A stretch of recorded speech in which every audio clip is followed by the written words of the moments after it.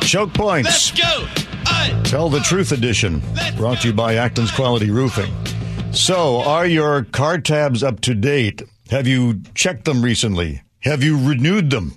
Listeners have noticed a lot of expired tabs out there lately, and Chris is going to get to the bottom of this. And it's something that I really hadn't noticed until people started bringing it up. Now I can't go very long without noticing an expired tab. Isn't that how it always is? You don't see something, then you get noticed, and you're like, oh, yeah, oh, my gosh, look at this. I've seen a couple that, month or two, and then some more than a year I've even seen that late. And so I asked the Department of Licensing, what can they tell me about this? How many people are out there in this situation? And it turns out the DOL doesn't track non-renewals. The reason? They say many cars are sold, they're sent out of state, they sit empty in garages, or maybe they're wrecked in crashes, and the public is not required to inform the state of those circumstances. So the DOL just doesn't track this. The State Patrol, though, does track the number of times that people with expired tabs have been pulled over. Before the pandemic, nearly 80,000 drivers a year would be caught with expired tabs. That's across the state and just the department, just state troopers.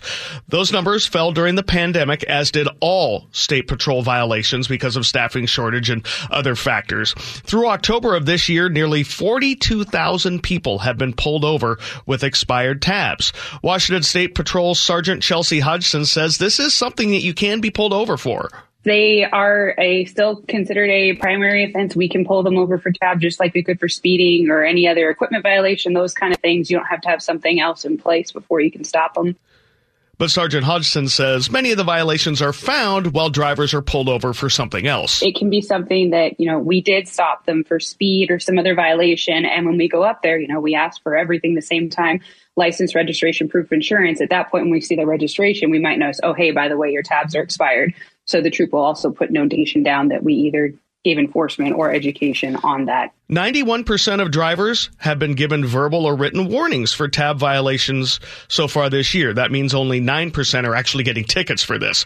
Prior to the pandemic, warnings were running at about 89%, so about 11% ticket rate. Sergeant Hodgson says it's the troopers have the final call on whether to issue a ticket. It's up to the officer's discretion of what they want to do. We can educate through verbal and written warnings, or we could also use enforcement action through infraction citations, depending on what the violation is. You can be pulled over and ticketed even if you're one day late on your tabs, but it's clear that troopers are somewhat lenient and focus on educating drivers. If your tabs are less than 2 months overdue, the fine is $136. More than 2 months, the ticket will run you $228. Sergeant Hodgson says most people just aren't aware. You have the folks that generally, honestly had no idea. You have other ones. The common one I used to get was, well, my husband or my wife was the one that was supposed to pay it. I didn't know, which I always thought was funny. So I'm not sure throwing a spouse under the bus is the right decision when talking to a trooper, but it sounds like it's a popular... No, I can tell you it's not. Okay, good. You've done that? Not really.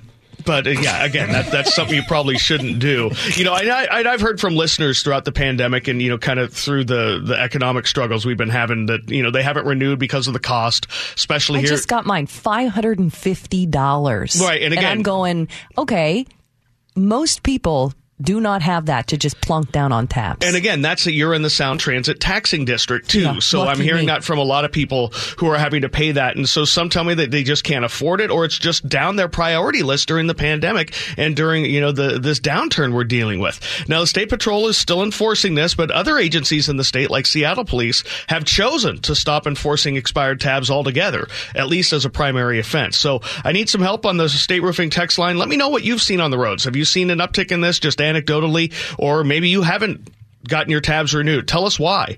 Kind of explain, kind of the decision making. The text line, 888-973-5476. In my case, it was because, and I paid one of the $200+ tickets because I was like 6 months late. Wow. They used to send you a letter in the mail, and now they just do it by email. And I got so much junk in my email box, I didn't say it. Interesting. See, I got my tab renewal notice in the mail. Oh, well, maybe. Yeah, I got mine in the mail, too, but that still doesn't mean it doesn't get I might have thrown that out, too. All my You're bills. running out of excuses, You're Dave. right. You're absolutely right. Well, it was my wife. Yeah. Yeah. No, that was a joke. But I get it. Don't they have any programs, like a payment program or anything for people? Because even I don't like, it's like, okay, I've got daycare, I've got grocery, everybody's big chunk of bills money. are Yeah, rising. especially Gas. in the Sound Transit Zone. Right. I mean, and you think, okay, every year save up, have money set aside, but come on, we're humans. This is life. So is there a payment program? I'll check into that, but I'm sure they could probably work with you. If you're like, listen, I'm just deciding between rent, groceries, or tabs, you're not going to win. And so what they can do. We should look into it. Yeah. When I started, I took out my cell phone, went to the DOL site, and started right there. Buying the tab, that didn't help. Oh yeah, I get nervous if I'm a day late on that kind of stuff. But I know I've paid my share to Sound Transit. Good. That's Good, for good. sure. Add a little tip to the State Patrol. I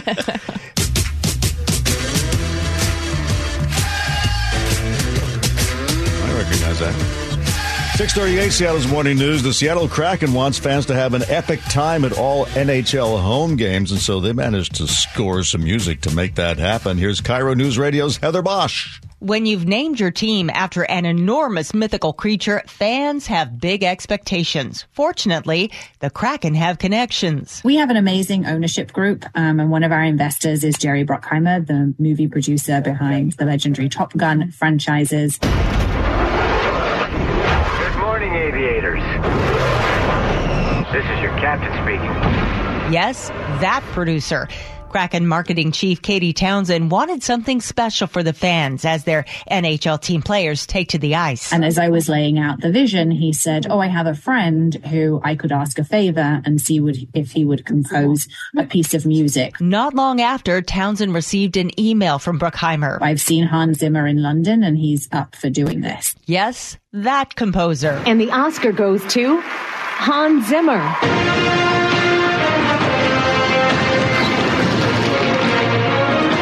We actually received a 7 to 8 minute suite of music from Hans, and we have taken different elements of that for this 3-minute introduction before the players take the ice. The soaring orchestration is reminiscent of Zimmer's work on the Pirates of the Caribbean. Fitting, since the Kraken score accompanies a mini movie fans watch on the Climate Pledge big screens. The Triglass production features ancient sailing ships bursting through sepia-toned maps and very serious fishermen who appear to be expecting a giant octopus to climb out of the sea any moment. It sets a tone, which is, Townsend says, exactly what they wanted. We like to think that when people come to the arena, they're entering the deep. The mystery of the Kraken is lurking somewhere. And if we can create an immersive experience for fans that accompanies the hockey on the ice, then we hope they'll have an amazing time.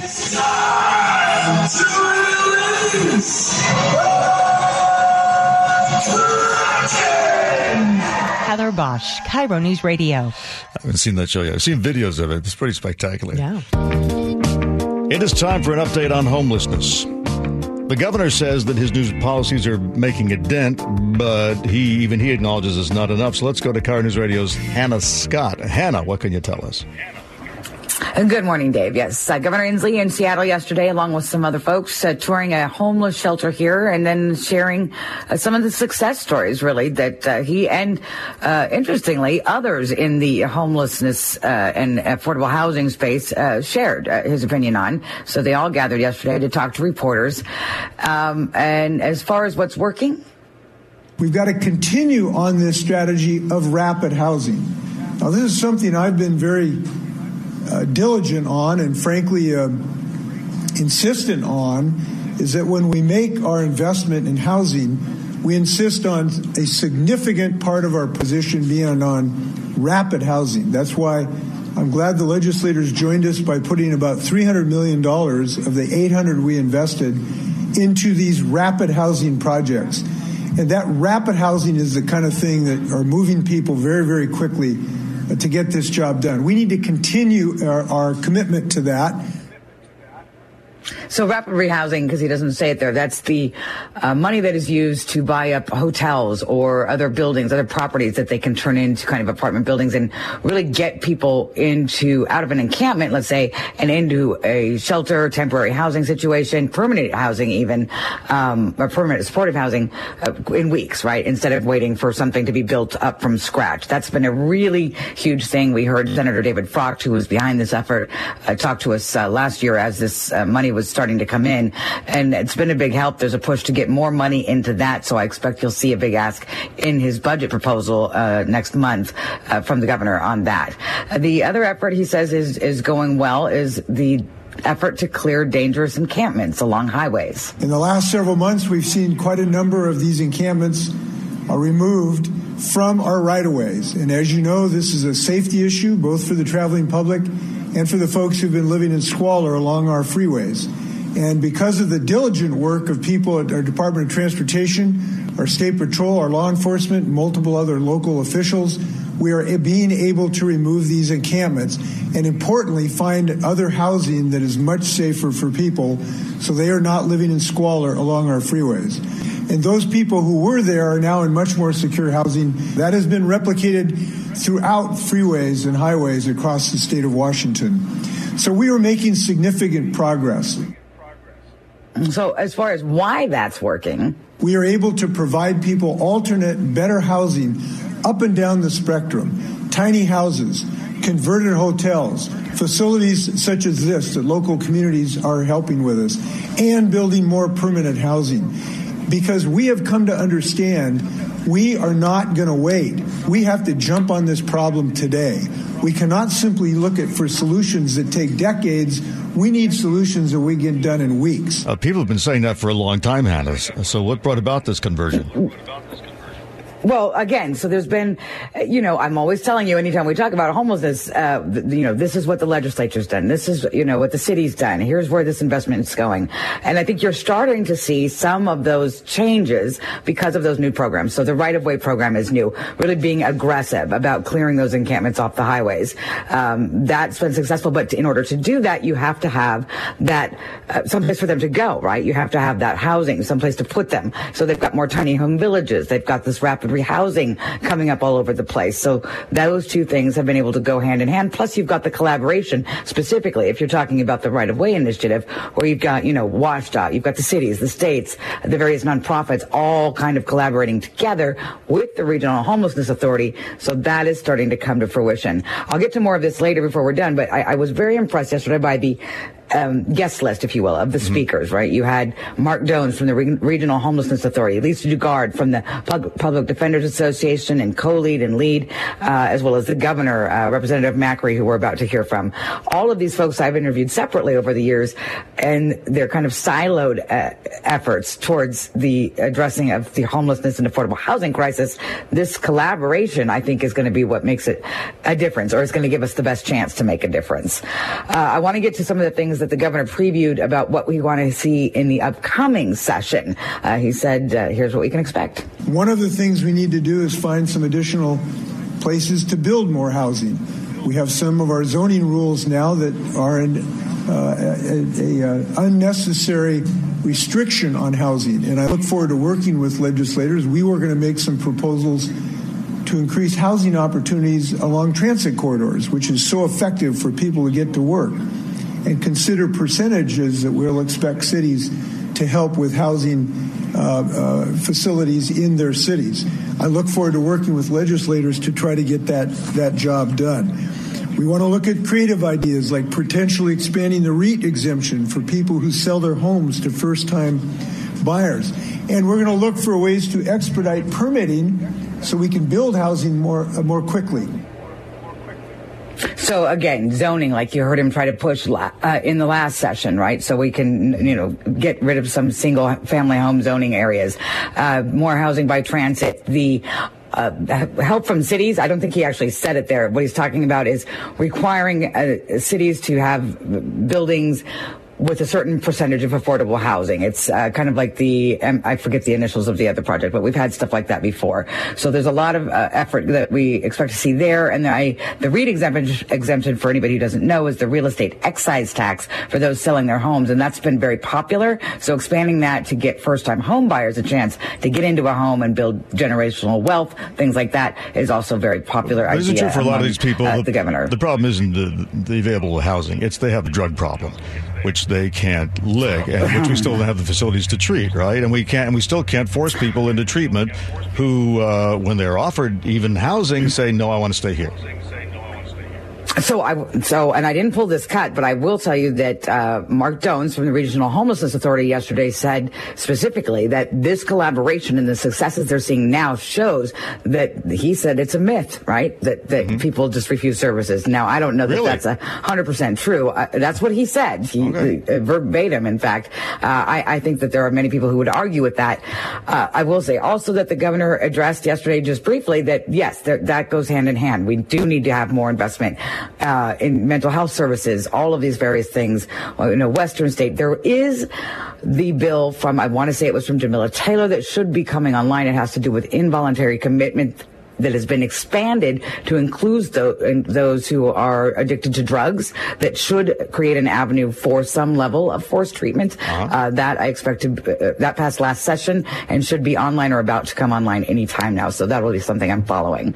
I'll just tell you, Nicole Macri, we won't have time to get to it. She gave an example of the weeks that it took for her to work with Mayor Bruce Harrell to clear two different encampments and get folks into housing, as opposed to the months or years that it would have taken earlier. So that was a really good example. And we also heard from Lisa Dugard, who I have a great amount of respect for. She'd worked with LEAD forever, and she said that she was seeing success. And I'll tell you right now that she would be, above all else, more honest than anyone about when it's not working. Yes. So you're convinced this is a real change then?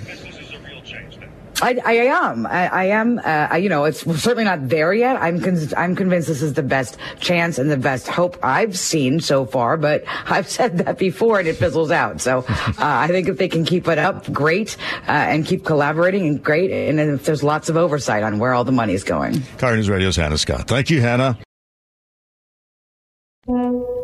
Your daily dose of kindness brought to you by Baird. When choosing stories for this segment, we often debate whether what we're hearing is kindness or just common sense. Kindness is a very specific brand of human expression. So I wasn't sure if this next story fit, but I still thought it was important for you to hear. And ultimately, it took everyone in Posey County, Indiana, to be kind to get through this. Here's CBS's Steve Hartman. I've never seen anything quite like it. Girl steps to a podium. Hi, everyone. Says her name. I'm Sophie Kloffenberg. And without uttering another word, gets an ovation. A standing ovation. So what did 17-year-old Sophie Kloffenberg do to deserve such respect here in Posey County, Indiana? She rectified an injustice. 144 years in the making. In 1878, after a rape allegation, 7 black men were lynched here.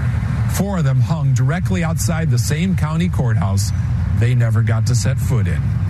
It was the largest lynching in state history, and yet the whole incident had been largely forgotten. Until Sophie heard about it.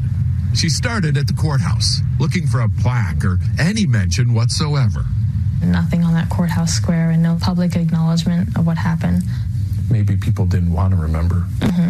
I'm sure people don't want to remember because it's hard to remember tough things, but it's unacceptable to just forget. It's also unrealistic to expect others to care as much about the issue as she did. Posey County is more than 95% white. Erecting a reminder to a racist past wasn't exactly a high priority around here. Thank you all very much. But that didn't stop Sophie from appealing to the county commissioners repeatedly. How passionate was she? Very. Commission President Bill Collins. You would probably be hard-pressed to find many seniors in high school anywhere in the country that would be willing to take on something like this. Racism still exists. And Bill says even fewer who could succeed. I'm proud of Posey County, Indiana, and the beautiful people here. We're having the difficult conversations and giving a tangible voice to its minorities. Thank you. Thanks to that diplomatic touch. This week, here in the heart of Red America, 144 years after that mob gathered in the square, another crowd formed on the very same spot. This time, to watch Sophie unveil a memorial bench and historical marker, formally acknowledging the past and celebrating the progress. Steve Hartman, on the road in Mount Vernon, Indiana. 7:50 from the G and Ursula Show. Here's G. Scott. I was seeing Christmas decorations in Costco a month ago, but now they're here in earnest. Real quick, I'm glad you brought that up. Good morning to you and everybody listening right now. Let me tell you guys what happened to me. Today is 11/3. It's November 3rd. I was driving this morning, minding my own business, listening to you guys as I always do, and then Colleen did it. What? Yeah. Oh. Yo, wait, let it go in. I think it fades. Sorry. Boom. That's all I needed. That's all I needed. I just need the little dings at the side. It put me in such a good mood. Right now is the best time of the year. It's also the time we eat the most, at least me, I do. But anyways, it is phenomenal. The holidays, Thanksgiving, which, by the way, is the greatest holiday ever. It's a holiday where we celebrate each other and family. And before we get ready to eat, we do what? We say what we're thankful for, right? And then, of course, you have the holidays and Christmas and everything. But sorry I could go nuts like this, but I just get emotional thinking about it because holiday season is the ultimate bath time of the year, right? It is bath. And let me explain. This is the time where you wash up, you clean up. A lot of families ain't talking. Folks not talking to this person. Folks not talking to that person. Fathers turning in their candidate sons for lying about military service. Right. Yeah. You know what I mean? That kind of thing's happening. But then, even though they turn in the son, Thanksgiving time, you sit around the table and you get the prayer and you're like, you know what? We're a family again. I don't think that's happening with them, but I get your point, right? That'd where be you nice. can go, okay, let's come together. Let's take in what happened during the year. I agree. I haven't decorated for Christmas yet. I know that this is a hot button topic for a lot of people, but there was one year in particular, was it in the middle of the pandemic or just before? You know, I was sort of in the depths of postpartum depression and all of that. And it's like, no, I needed the Christmas decorations early. And so I'm not going to yuck other people's yum when it comes to, if you want your Christmas tree up November 1st and that brings you happiness, you know what? We need to suck all the happiness out of this world we can because it's a tough one. My homeboy Rick does it every year, November 1st. Yeah. He's done it this year. And I can't argue with it. You know, you just put it off to the side, put your lights up and everything. And there's some people that I'm learning that keep their lights up, even they put it on the windows and everything. Lights are...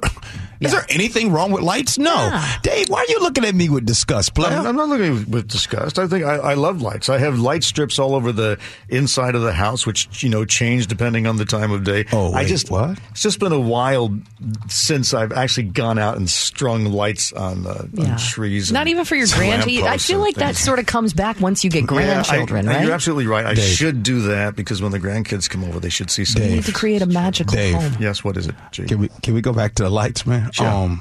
What you doing in the house where you got lights? You got mood lighting. I mean, you got a voice for it. I do. It's sometimes where you get mellow after 6. After 6? Before our 8 o'clock bedtime, yes. Yes, okay. Yeah. We have the evening mix, which is sort of, a yellowish ochre kind of thing. Then there's the morning mix, which has the blue lights and the bright, white lights. So you can program them on your phone now. What are you, like Bill Gates? Jeez, do they play music? Just a little app on your phone. You press the button, you get any color you want. Now, after all that, you have and sit down and unwind with a peanut butter and kale sandwich. While they watch Jeopardy. We watch Jeopardy. That's right. Then we play the Wordle, and we go to bed. Happy holidays. Wait, what time do you go to bed, Dave? Yeah. Well, last night, unfortunately, was like 10:30. Because he takes naps. And I take a nap when I get home. Yeah. So it's a pretty eventful life, G. I love that this is G. Scott's segment, but so often we turn it into how much information can we get out of Dave? I know why that happens that way. Anyway, G. Scott joins us after 6, though, right? After 6. SIX. SIX. Yeah. Okay. After 6. This is Seattle's Morning News. Dave Ross with Colleen O'Brien. There is an FBI recording now of Stuart Rhodes, leader of the Oath Keepers, who talks about hanging Pelosi from the lamppost. Let's go to CBS analyst Leonard Steinhorn, who teaches communication and history at American University. What's the significance of this, Leonard? How does this help the case? Well, the significance of this is that you have the leader of the Oath Keepers who talked about insurrection, who was involved on January 6th, who seemed to want to have a direct line to the former president of the United States because the person recording this conversation claimed he had a direct line to former President Trump and his team, saying that, if persons that they would target would be Nancy Pelosi and they would hang her from a lamppost. So where did this all leave us?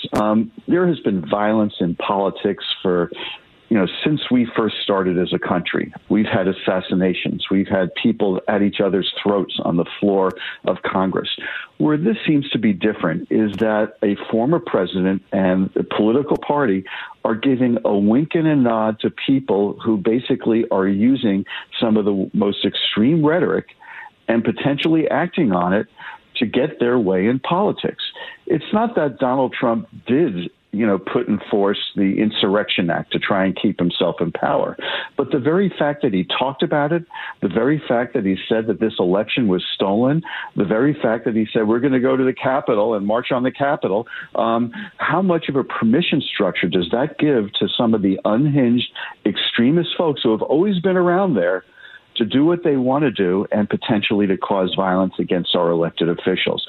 So we are in a very bad space here as a country right now. And if the politicians sort of don't step back and say, this is wrong, this is intolerable, we have to accept the norms of our democracy. And in the aftermath of the attack on Nancy Pelosi, if all of them condemn it rather than make fun of it or dwell on conspiracy theories about it, we'd be in a better place. But we're not there. Is there anyone out there in current politics today who could unite parties so they would be outspoken about it? Because it seems that ship has sailed. Well, President Biden is certainly trying to make that case. He did last evening at Union Station in Washington, D.C., which was only a few hundred yards from where the January 6th insurrection took place. But, can anyone be a uniter in that regard to talk about it? I'm not so sure until we sort of deal with the cancer on our politics, which is the fact that some people believe that the only fair elections are the ones that they win.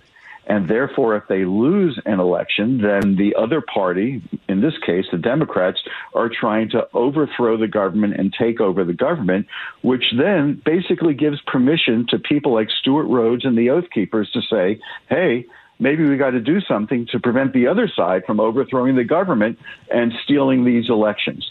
So it would really be nice if the former president can step up and say, you know what, I used extreme rhetoric. Don't take me literally. I was upset with what happened. I'm going to double down and fight to persuade people in 2024 if I run for re-election. And people, you have gotten the wrong message from me, and Americans, I apologize. That's not going to happen. That sounds nothing like him. He's gone too far down that road. Yeah. Right. He's gone too far down that road. Who else is out there who can say something like that? Right. Do you have Mitch McConnell saying it? Not really. Do you have Lindsey Graham saying it? Not really. Do you have Ron DeSantis saying it? Not really. Somebody's got to step out there and say it, and it just can't be those sort of apostate, lapsed Republicans who have left the party or are challenging the party like Liz Cheney because lots of Republicans won't listen to her. What worries me is that you have members, or at least former members, of the U.S. military involved in the Oath Keepers. In fact, the guy who recorded this conversation and turned government witness used to be in special ops. That's very concerning. Now, the very fact that he heard this conversation and decided that it was so extreme that he went to the FBI with this recording is somewhat encouraging because it tells you that maybe there's a hard stop to what some of these folks are experiencing and that they did take their oath of serving in the military seriously, that they uphold the laws and the Constitution of this country. But there's always in any group people who are on the fringe or on the extreme. And it is troubling. It's not unusual, not unexpected. You've seen some people, former military people, turn, pretty extreme. I mean, you have Michael Flynn, former general, sort of cheerleading this type of mentality. This isn't unusual, but you have to hope that the oath they take in the military, for the vast majority of them, even if they do have very sort of far-right values or perspectives, will be the type of thing that led this individual to turn over the recording to the FBI, because he realized that this was really going way too far and undermining our democracy and our Constitution. I'm wondering if other people can relate to how I'm feeling, where, yes, I can acknowledge that this slow creep of political violence in today's America happened over the course of, the last 4 to 6 years, but it feels like it happened in the blink of an eye. And I wonder how worse it can get in another blink of an eye. So can you look to any other country where this type of political turmoil has happened, and what happened to that country to maybe, have Americans take a listen and go, yeah, we don't want to be that country. Let's go back to being America. Well, you have extremist elements in all countries that try and exert their power through violence. I mean, you dial back almost 30 years ago to the Prime Minister of Israel, Yitzhak Rabin, who sort of tried to usher in a peace agreement with the Palestinians. And he was assassinated by a far-right extremist who now, the person who assassinated him is to some Israelis seen as a hero. And in fact, somebody who may be a prominent figure in the new Netanyahu government, assuming Netanyahu becomes prime minister, is somebody who has on his wall a picture of somebody who went and killed many Palestinians in an armed raid. So you have extremists in every country. The difference is that what happens when your political leaders give those extremists a permission structure to do what they want. And even if you have deniability saying, oh, no, I didn't mean to encourage them to commit violence, if you're really giving them a wink and a nod, sort of non-verbally or with coded language to be able to do this, then it's not just the extremists that matter. It's the politicians giving people that permission structure and saying it's okay and saying I support you and saying that you're really good people rather than condemning you outright and saying I want to have nothing to do with you. CBS political analyst Leonard Steinhorn. Leonard, thank you. Hey, thank you.